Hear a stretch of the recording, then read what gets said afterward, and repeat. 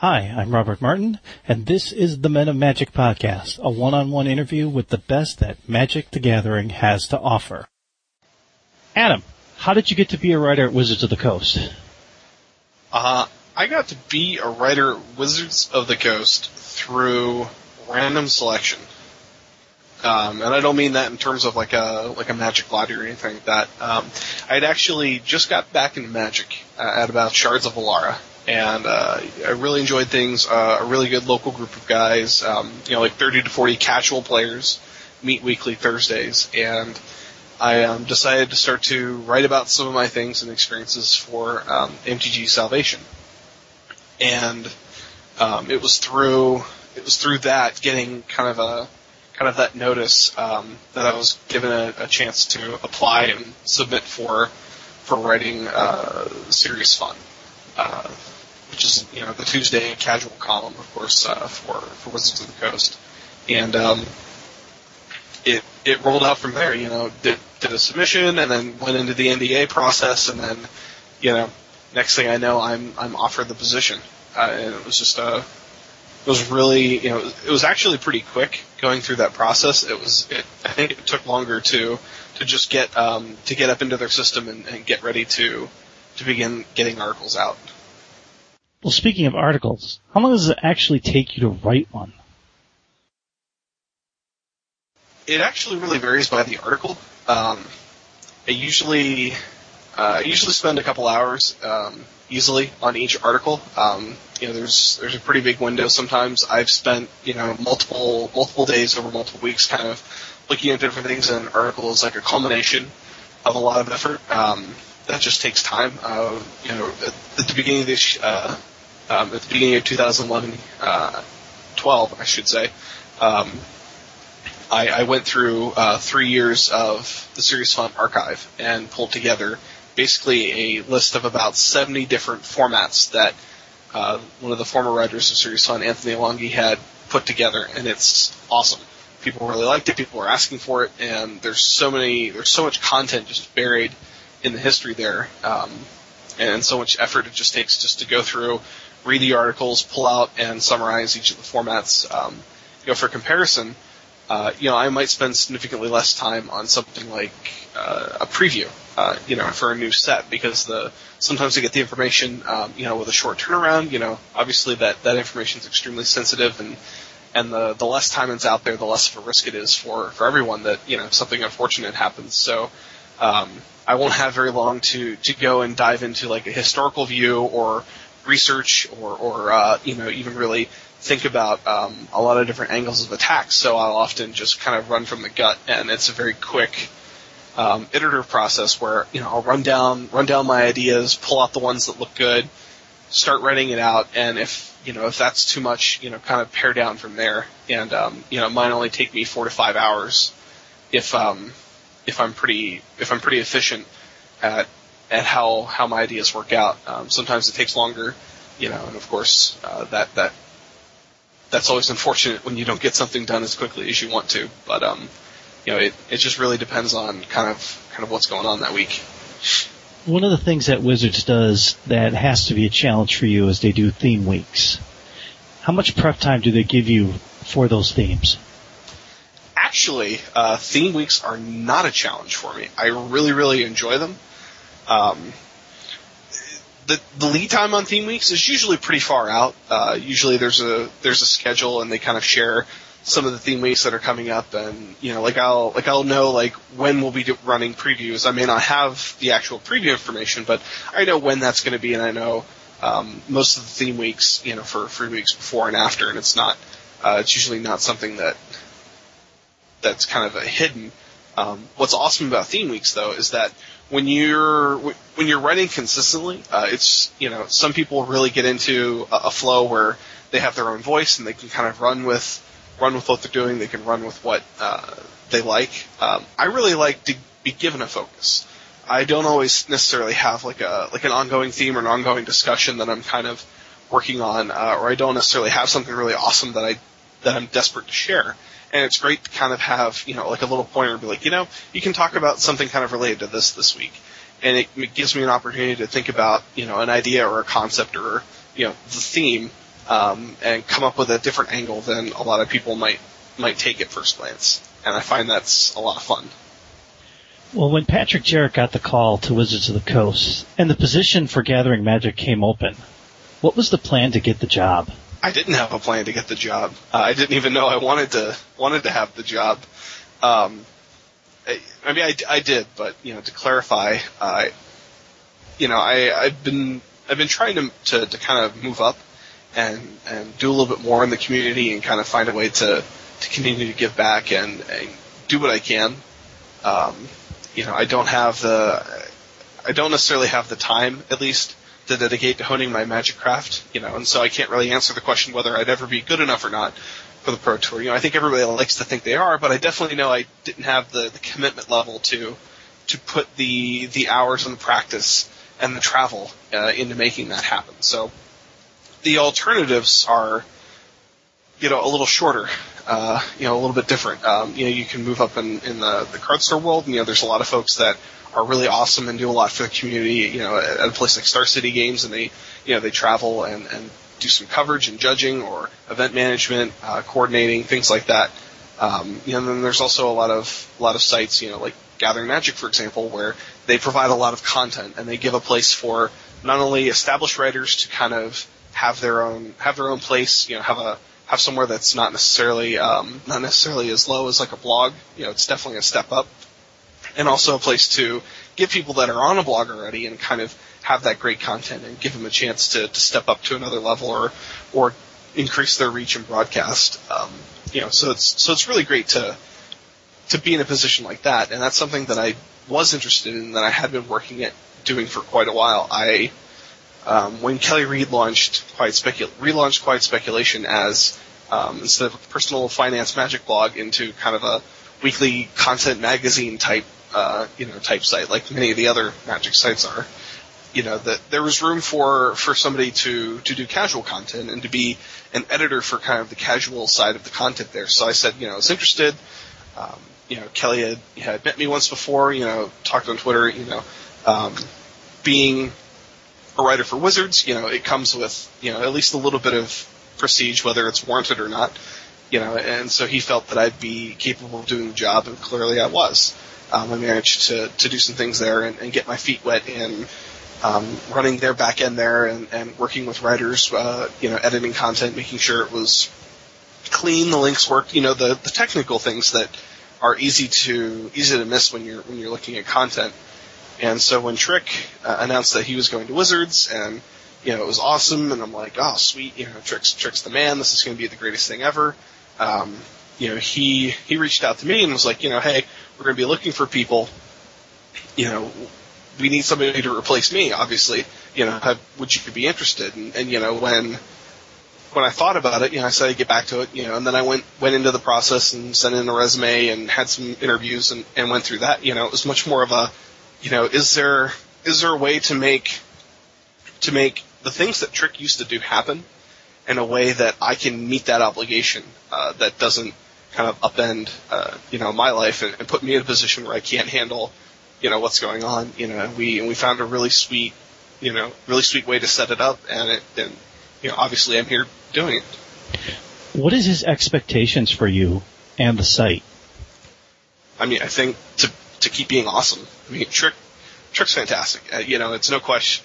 Nobody questioned how did Trick get a job at Wizards. It was, he was working really hard. He did everything really well. He put his heart into it, and it came back, tenfold. All the giving he did, all of the help that he's put into the community, has been rewarded, for not just for that, but his technical skill, his capability. Originally he is a coder, and he's very much more experienced on the technical side of how websites work and the actual nuts and bolts of making the back end function. I don't come from a coding background. I come from a marketing content type background. So Trick's expectation for me isn't to necessarily keep the site together, but to make sure that it keeps evolving and growing, and doing the things for the community and in the community that it should be doing. he set a really high bar for growth and for what it means to make a site happen. And so the challenge for me, the expectation isn't that, that I'll keep things up and things will be, nice and neat, but that, I'll continue to push the site and that it's going to go beyond where he had thought it would be. And I think if I can do that, I think I've not only met but exceeded his expectation. You have plans to change the site. What is your personal goal when it comes to this site? My personal goal is to just get more people to want to go to Gathering Magic. Whether it's just for the one writer, the one person that you're like, you know what, I got to come back next week and get them. You know what, this is something neat and I want to read it again. This is something awesome. I think my buddy needs to see it. If I can make that happen more, that's a good thing. I think it's a good thing for any site. That's the goal of why anybody writes a blog or anybody writes content for a site, is that this should be awesome for somebody else, and somebody else should want it to be awesome for somebody else beyond that. So, that's my personal goal. The actual changes I've made to the site have begun to kind of trickle on. One of the first changes I knew I wanted to make was to kind of beef up the casual side. I really feel that it's, that there's this barrier for entry for people coming into the community. It's been so long since most of us had our first FNM, so long since most of us have gone to, a PTQ or a Grand Prix or have read about Pro Tour coverage. Most of us that are in the community and have been listening to podcasts and reading the content, it's some of the same old. It's not new to us, but I really want there to be, a friendly, low barrier of access for somebody who's just getting into these things, still plays, whatever they play at their kitchen tables. I still play whatever at my kitchen tables. I think that there's tons of great content out there.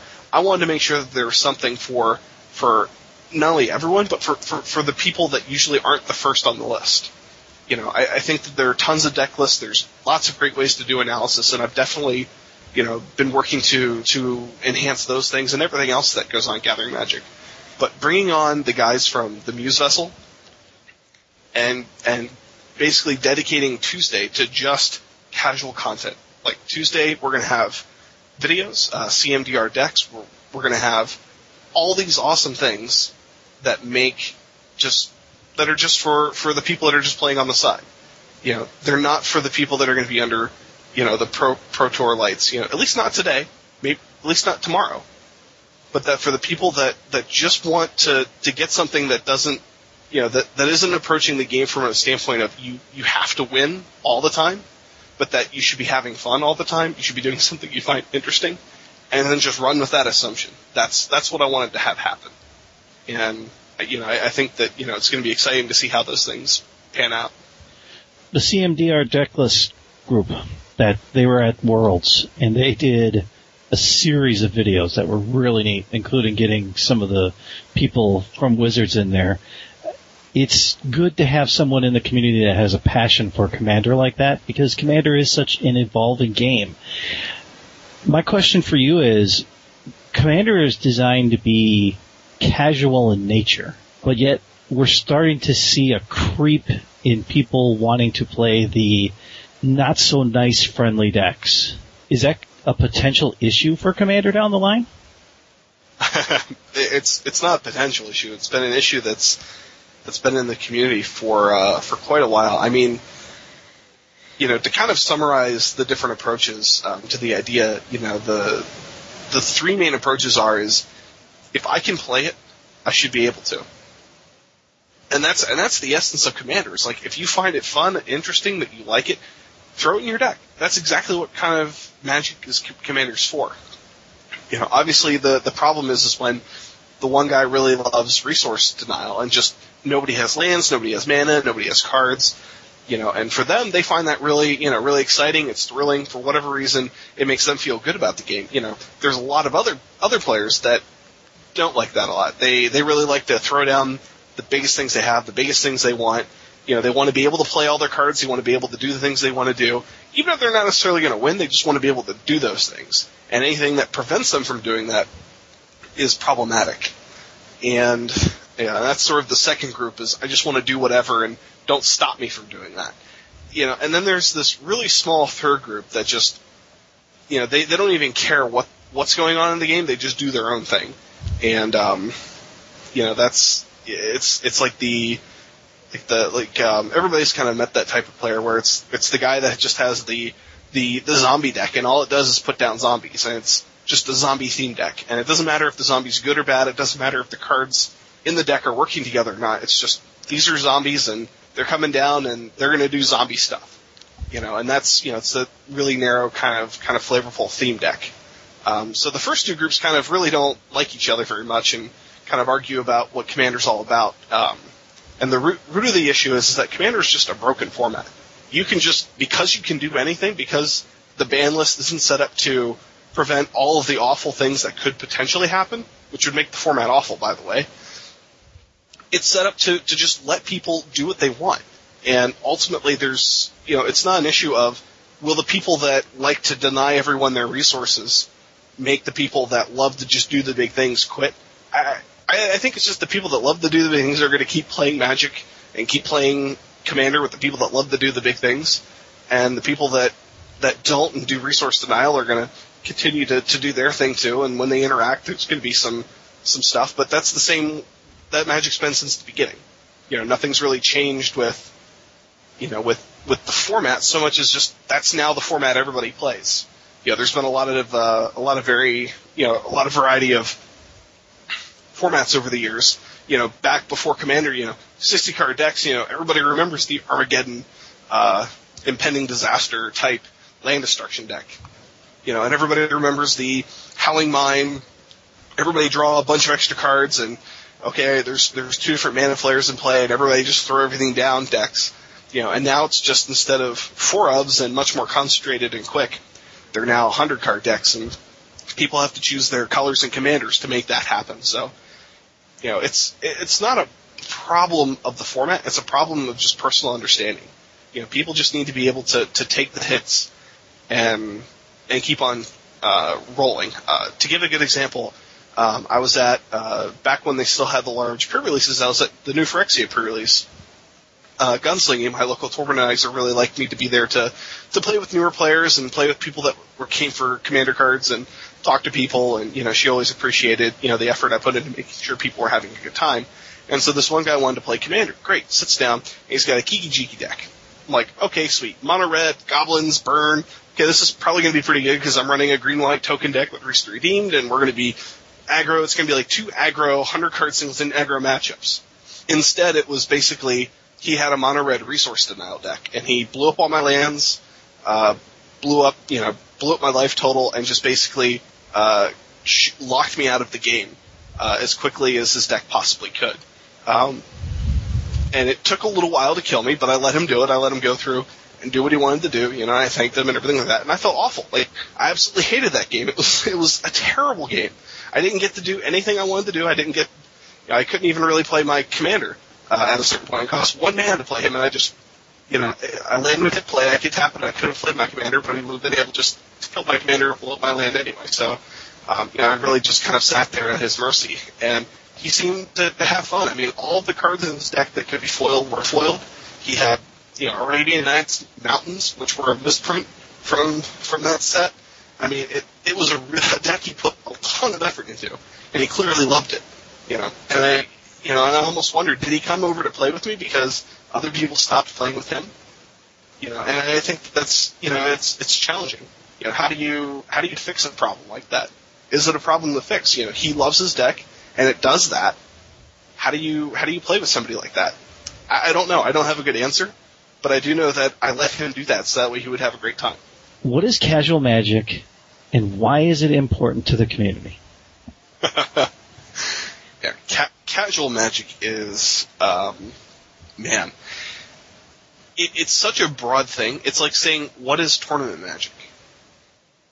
And even that's not the best comparison, but, tournament Magic, it's like, well, what do you mean tournament Magic? Like, what kind? What's the format? That's the first question. What's the format? Well, in casual Magic, that's what you're asking. Well, what are you playing? What deck do you have? Because you can have decks for all different kinds of variant formats, all different kinds of purposes. You can't some commander decks you can take into a regular multiplayer game, but you can't obviously take, a 60 card fun deck that you built from a theme within a block and take it to a commander game. Obviously that doesn't always translate well. It takes a lot of work to rebuild it and have it move. So there's all these breakdowns of what different ways to play are. And then there's also the mentality. What's the mentality of a tournament player? Well, there's actually quite a few out there. There's the win at all costs, and if there's an edge to be made here, I'll make the edge. There's, the very honorable type where I want to make sure I'm playing the cleanest Magic possible and that my opponent doesn't get an unfair advantage, and he hits his triggers and I hit mine, and everybody's, absolutely square, and, within the bounds of the game, I'm just going to play the best Magic I can. There's the kind where they just want to win and have a good time, where it's like, I'm going to play this deck I find fun and it's great, and if I win with it, that's going to be even better. And I just want to figure out how I can win with my cool deck. It's the same thing in casual. There's all these different experiences people are looking for, different flavors, different approaches to the game. There are still the people that just want to win and want to build these really efficient, cool decks, and that's why they like Commanders, because they can build a brutally efficient, brutally effective, redundant deck, even from all these individual cards, and they find that challenge appealing. And then there's a lot of other guys that are just like, I just want to have a blast with my buddies, and I'm going to throw this pile of cards together, and the pile of cards is less important than who I'm sitting around with. And that's a big part of what casual Magic is. Why it's important is that the group of people that fall into casual Magic is pretty much every player ever, including tournament players, including pro players today. When a professional player sits down and fires up Momir Basic, playing casual Magic, there might be an event on Magic Online to do that, but the variance, the randomness in a game of Momir Basic is so high, the strategy is very minimal. There are effective ways and different mana cost stop points to make dudes at, but really it's very, very random, and you just randomly get hosed sometimes. There's nothing you can do about it. So to say that they're that they're not casual players, no, they are. Everybody plays. A team draft on the side. There's money on the line, but they do it because it's fun. That's why they want to do a team draft. Sometimes they win money, sometimes, that's why they initially started, but if team drafts weren't fun, they would find some other way to gamble, to do that money thing on the side. That's why they sit there and do that. And so casual Magic is just the embodiment of all the fun that you can have in Magic, which is why it's so difficult to talk about. There is no one casual player. Just like there's no one tournament type player, there's just one person you can point to. And so talking to everybody that plays Magic, is important just for an obvious reason, that not everybody wants to talk about a tournament deck. Not everybody wants to do that every week. If playing tournament Magic, to optimize your payout from it was a really awesome way to play Magic, nobody would have complained about Planeswalker points. Nobody. Being a grinder would have been fantastic. People don't like grinding. People don't like playing the same tournament Magic and focusing on the same things every day in and out. It's really difficult. And casual Magic is just what people experience Magic to be fun. It's when you take away that assumption of I have to win every single time, I have to be looking at how am I playing better, and you just start to focus on, this is kind of cool. I enjoy this. These are the people I want to play with. And I think it's absolutely essential to keep talking about those things. It's so easy to get caught up in, these are the things I need to do to play better. These are the things I need to do to focus on my game. These are the places I need to be. These are the vacations I need to be scheduling. These are the decks I need to build. You can focus on all of those things all you want, but at the end of the day, if you're not sitting down often enough having fun playing Magic, you're going to walk away at some point. Is there a moment for you that all these changes that have been going on for you, has it become overwhelming at all? Right after I accepted Trix position and I started to think about what I was going to be doing and how much time that was going to take, I felt that was the only time I started to feel overwhelmed. And then immediately after that, I just completely flipped my approach. It's, instead of focusing on everything I needed to do, I just needed to break it down into individual things. And it's something that I had been doing it for my personal and professional position, in the marketing department I work in. It's something I've been doing in my personal life and breaking down, all of my financial transactions, breaking down all of my documents and making sure that they're in order, and just, going through things in a more methodical way. That it not only broke the big task down into small bites, which is what you should do for anything, but it also made me feel like I was accomplishing things. And so I've taken that approach to everything that I've been doing recently. And even though I've been incredibly busy and putting more hours in, and my wife's been incredibly patient with me as I continue to work, and I sent out a newsletter on Christmas Eve because it was a quiet time and I could actually get a good 2 hours in to look it over and make sure it was right. That I've been able to break it down to such a granular level that it doesn't feel like it's overwhelming. Even though there's a ton of things going on, they're all easily achievable, once I put a little bit of time into it. Gathering Magic has taken itself on the road. They were at Worlds doing interviews. Where can we expect to see, like yourself or other people from Gathering Magic out this year? Well, I know I'll be trying to travel more for East Coast Grand Prix. Grand Prix Orlando, Grand Prix Atlanta, Boston, Baltimore. Most of the East Coast Northeast corridor places I should be able to go to. We'll be at Gen Con, just like everybody else should be. It's absolutely phenomenal. I'm really excited to go. It'll be my first year. If the cards are right and things look okay, I may be able to travel out to the West Coast again. Going to Worlds was on my own dime. I took my beautiful wife and we went around and we were tourists for a day, and we got to explore everything that makes San Francisco awesome just by itself. But it was definitely a personal trip, at least on the outset. So I would expect that just by staying tuned to my Twitter or Gathering Magic, you'll see where we'll be at next. Are you planning to do the same kind of interviews that Patrick would do at events? Are you planning to have the camera and do them yourself, or are you planning to get help with that, or what's the plan for that? Because that was one of the things that when you knew Trick was going to that, you were going to get something. Hey, Robert. Really good. Yes. I have returned. Okay.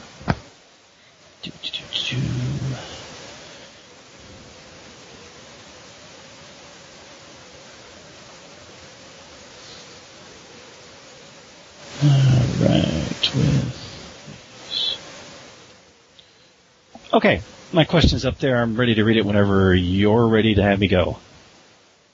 Let's do it. With Trick going to events, you knew that he was going to get some really great interviews on camera from Mark Rosewater or any of the other pros that were out there. When it comes to your plans for this, when it comes to Gathering Magic on the road, are you going to be doing them, or are you going to be getting help with these?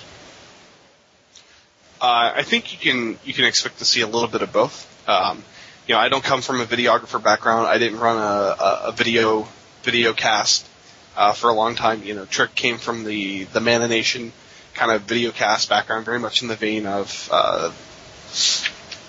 the Magic Show, and so it's going to be a little bit of a learning curve. Fortunately, technology's kind of come a long way. I have a flip camera, the same video camera that the CMVR Dex uses, so it's it's definitely possible for me to do some things myself.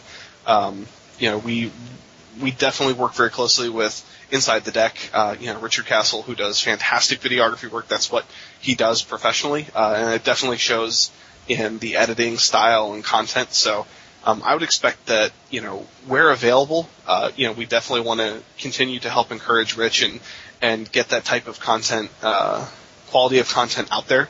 But I wouldn't be surprised if you see a deck tech or two pop up and it's kind of my first blushes at that. Are you nervous, excited about doing that? Both. I mean, I love when people are excited about Magic, and I love being able to share interesting things that other people can be excited about as well. So to be able to see a cool new deck and take a look at it, and maybe it doesn't do very well, maybe it wins the whole shebang. It could be anywhere in between.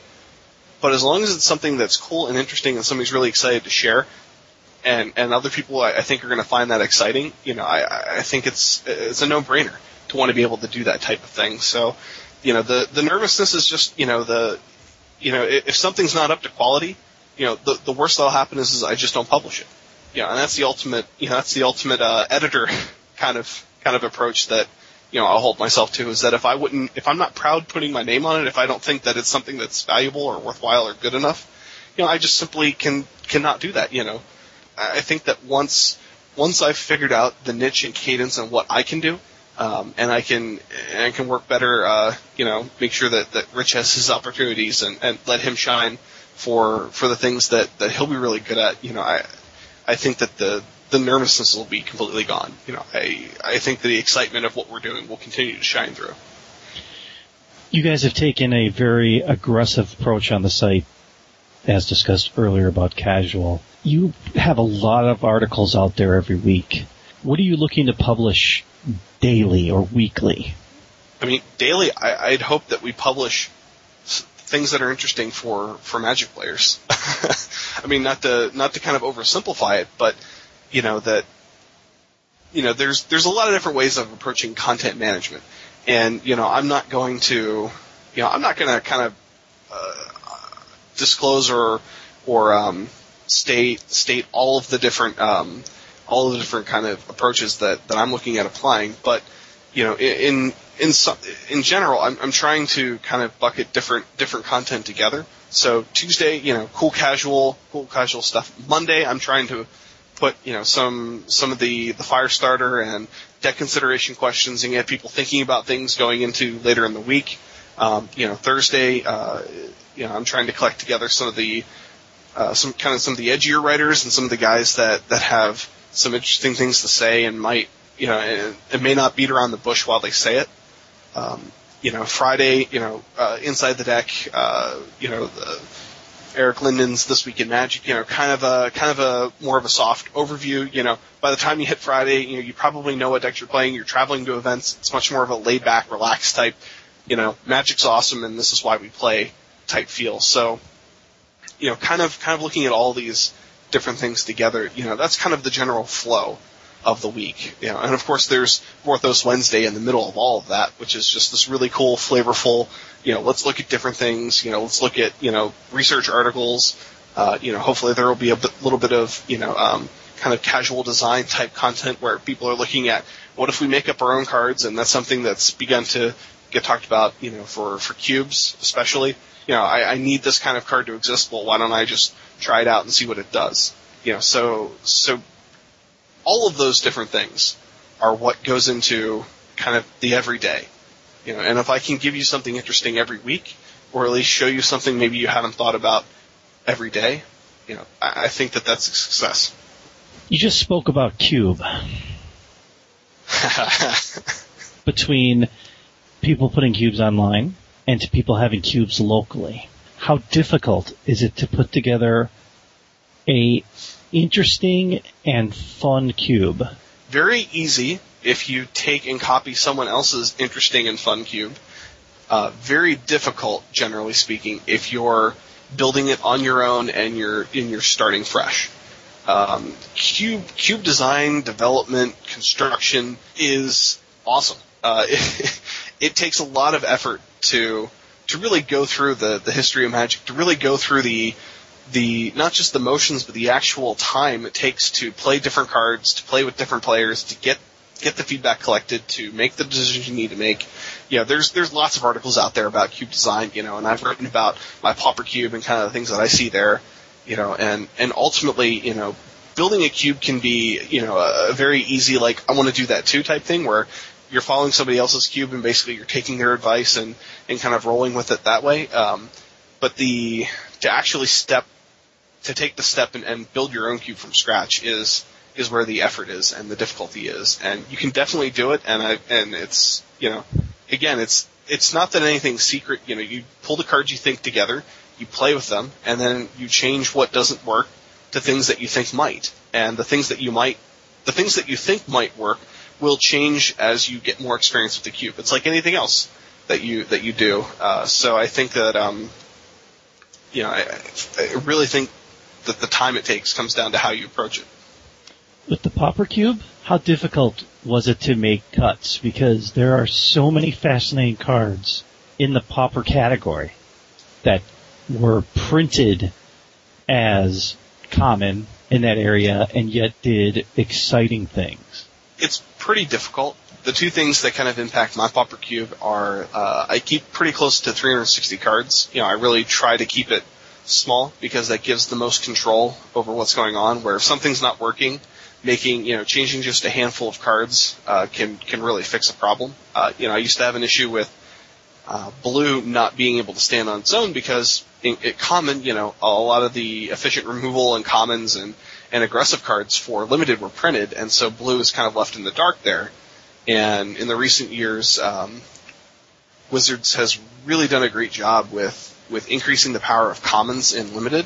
So there's a lot of commons that are much more powerful than back in the day, even though the rares and that tier of card have kind of leveled off and maybe aren't quite as powerful, as like Urza's Saga, for example, which is really busted. But the making cuts today is more challenging because of those changes.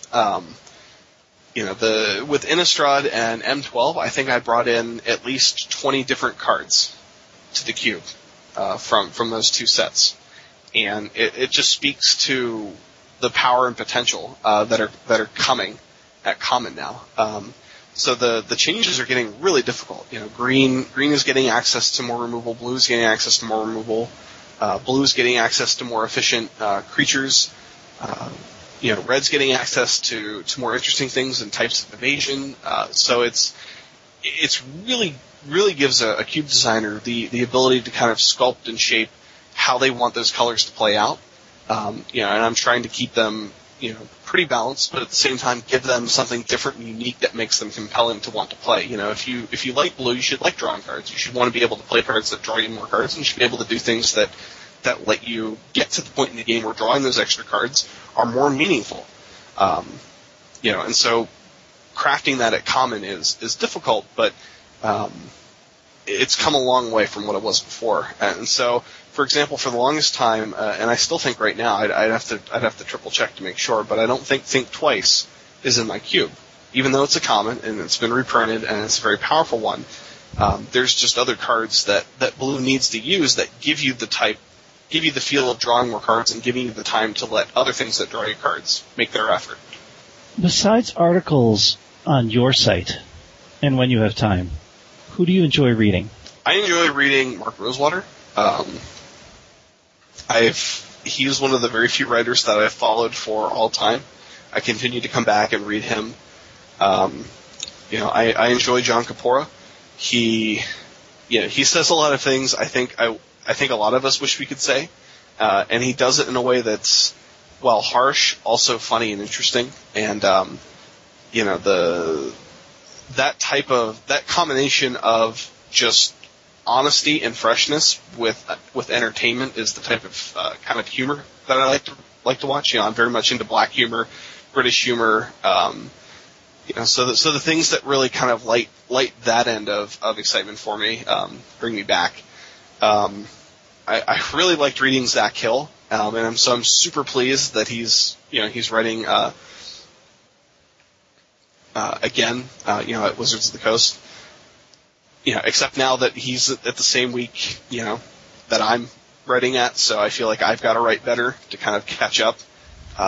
So it's definitely, I definitely read the guys that I wish that I could write more like, and that I wish that I could learn more from. So I think that kind of describes the probably the three that I definitely look forward to reading the most every week. What is it about Mark's personality that makes him so good and accessible to the community?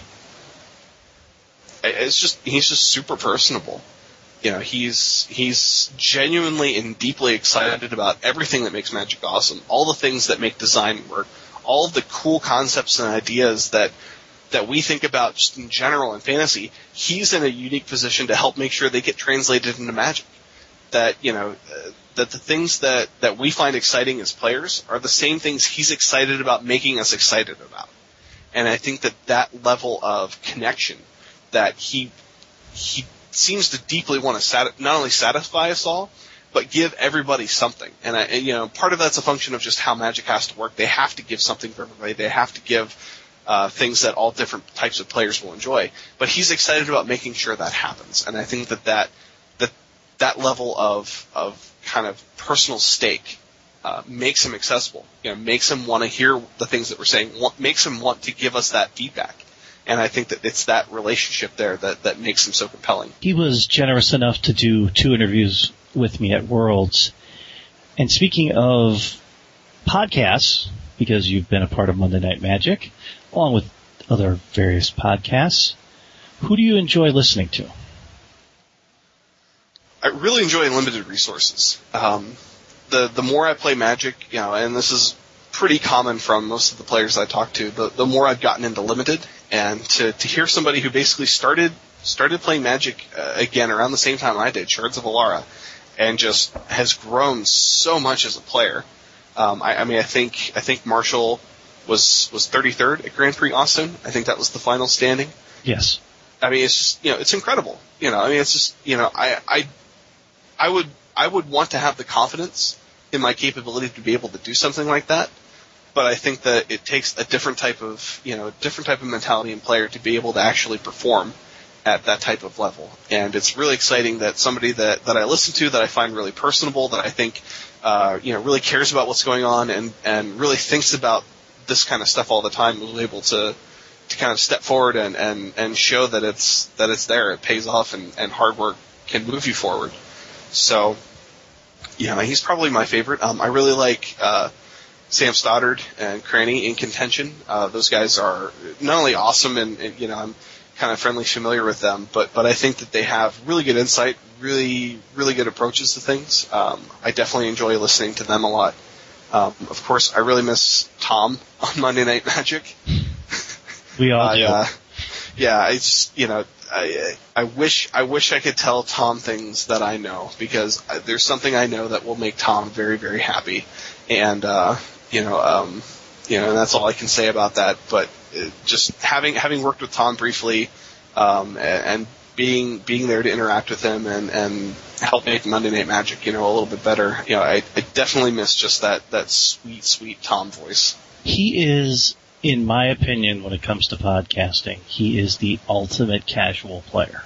From the fact that he'll readily admit, I don't know all these cards, and I don't know what they do, but I can have so much fun with this game, take it on different places, and make Monday Night Magic the most popular podcast out there on the network. I think that says a lot to him and to the casual game itself. Yeah, Tom loves what he did, loved making good things happen, and I don't think anybody would fault Tom for not being a great guy. Who is the next person in the Magic community, considering Trick was our last person, and Gavin, the list goes on and on. Who do you think is the next person in the Magic community to be a part of Wizards of the Coast? It's just a guess. God, oh man. I've never had to think about that before. And of course, thinking about it at any given time would change it.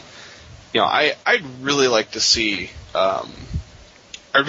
somebody who's been quiet, consistent, and incredibly thoughtful kind of get a chance to step forward. So, I'd really like to see somebody like Marshall, from Moon Resources, Sam Stoddard, probably just one of the guys that I really like and think about and listen to and pay attention to, but doesn't currently work for Wizards of the Coast, get their chance. If this proved anything, Marshall's a natural on the microphone when it comes to video coverage too.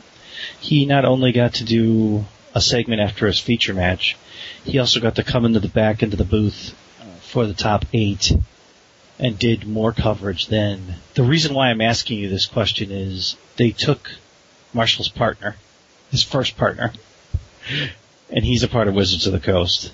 And when this happened, I joked with him. I said, "You're next." And he goes, "No, this will never happen."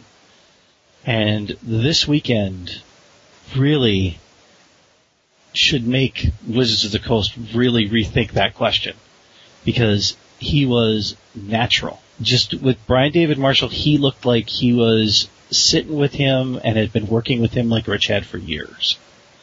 Well, I mean, to be fair, they've met before and they've hung out and drafted and they've made a point to be very conversational. I mean, it's no secret that they're friends. I mean, I think that helps a lot too. I mean, you can think about, different coverage points when you have somebody who just won an event but isn't really familiar with either of the people interviewing from. There's definitely some lag time in getting that familiarity going. So I mean, it's awesome that he's doing that. And he has, he gets to show that off. But a lot of that comes from practice. When you're streaming and you're talking on your stream and doing things in Magic and explaining them as you do them. That type of competence and kind of ability to manage the information of the game, takes practice. And because he's been practicing it makes it a lot easier to jump in like that. Well, I am definitely looking forward to more great things from Gathering Magic in 2012. It's interesting to see the transition actually happen literally before your eyes.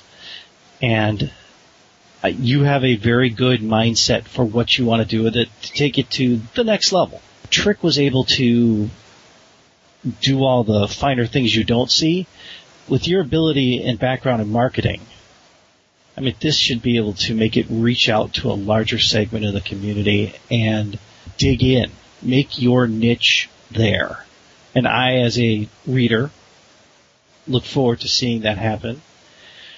Outside of all this wonderful stuff that's going on with your job, with this job, and now the little job that's coming soon, what are your personal expectations in 2012? The expectations I have for myself is I want to make myself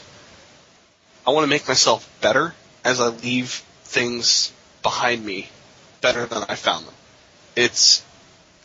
I really wish I could attribute the quote because I had it shared with me once and I just don't remember. I haven't been able to figure out who said it to me or who had said the original quote. But the idea works like this. We encounter people, we encounter things, we encounter the world around us, and we're given the opportunity to interact with it. And you can do any number of things. You can destroy it, you can mimic it, you can adapt to it. What I really want to do is I want to leave things better than I found them. If I come across a writer or I come into a situation, I want to be able to help them. I want to be able to share good things. I want to be able to make to empower them to make something better than they made it before. And maybe it's not a huge difference. Maybe it's tiny little increments. But you get enough of those tiny little increments, you get enough of those positive influences going, and suddenly, you start seeing things a little bit differently, a little bit better, a little bit more awesome.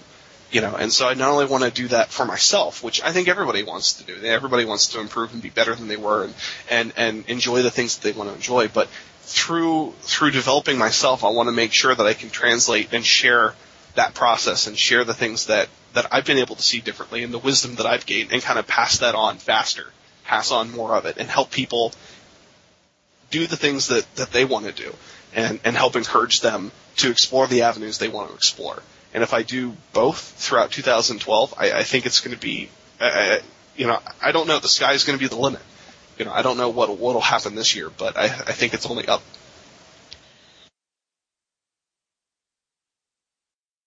Thank you for listening to The Men of Magic. You can contact me at themenofmagic@gmail.com, on Twitter under The Men of Magic, or my personal account, The Beamy.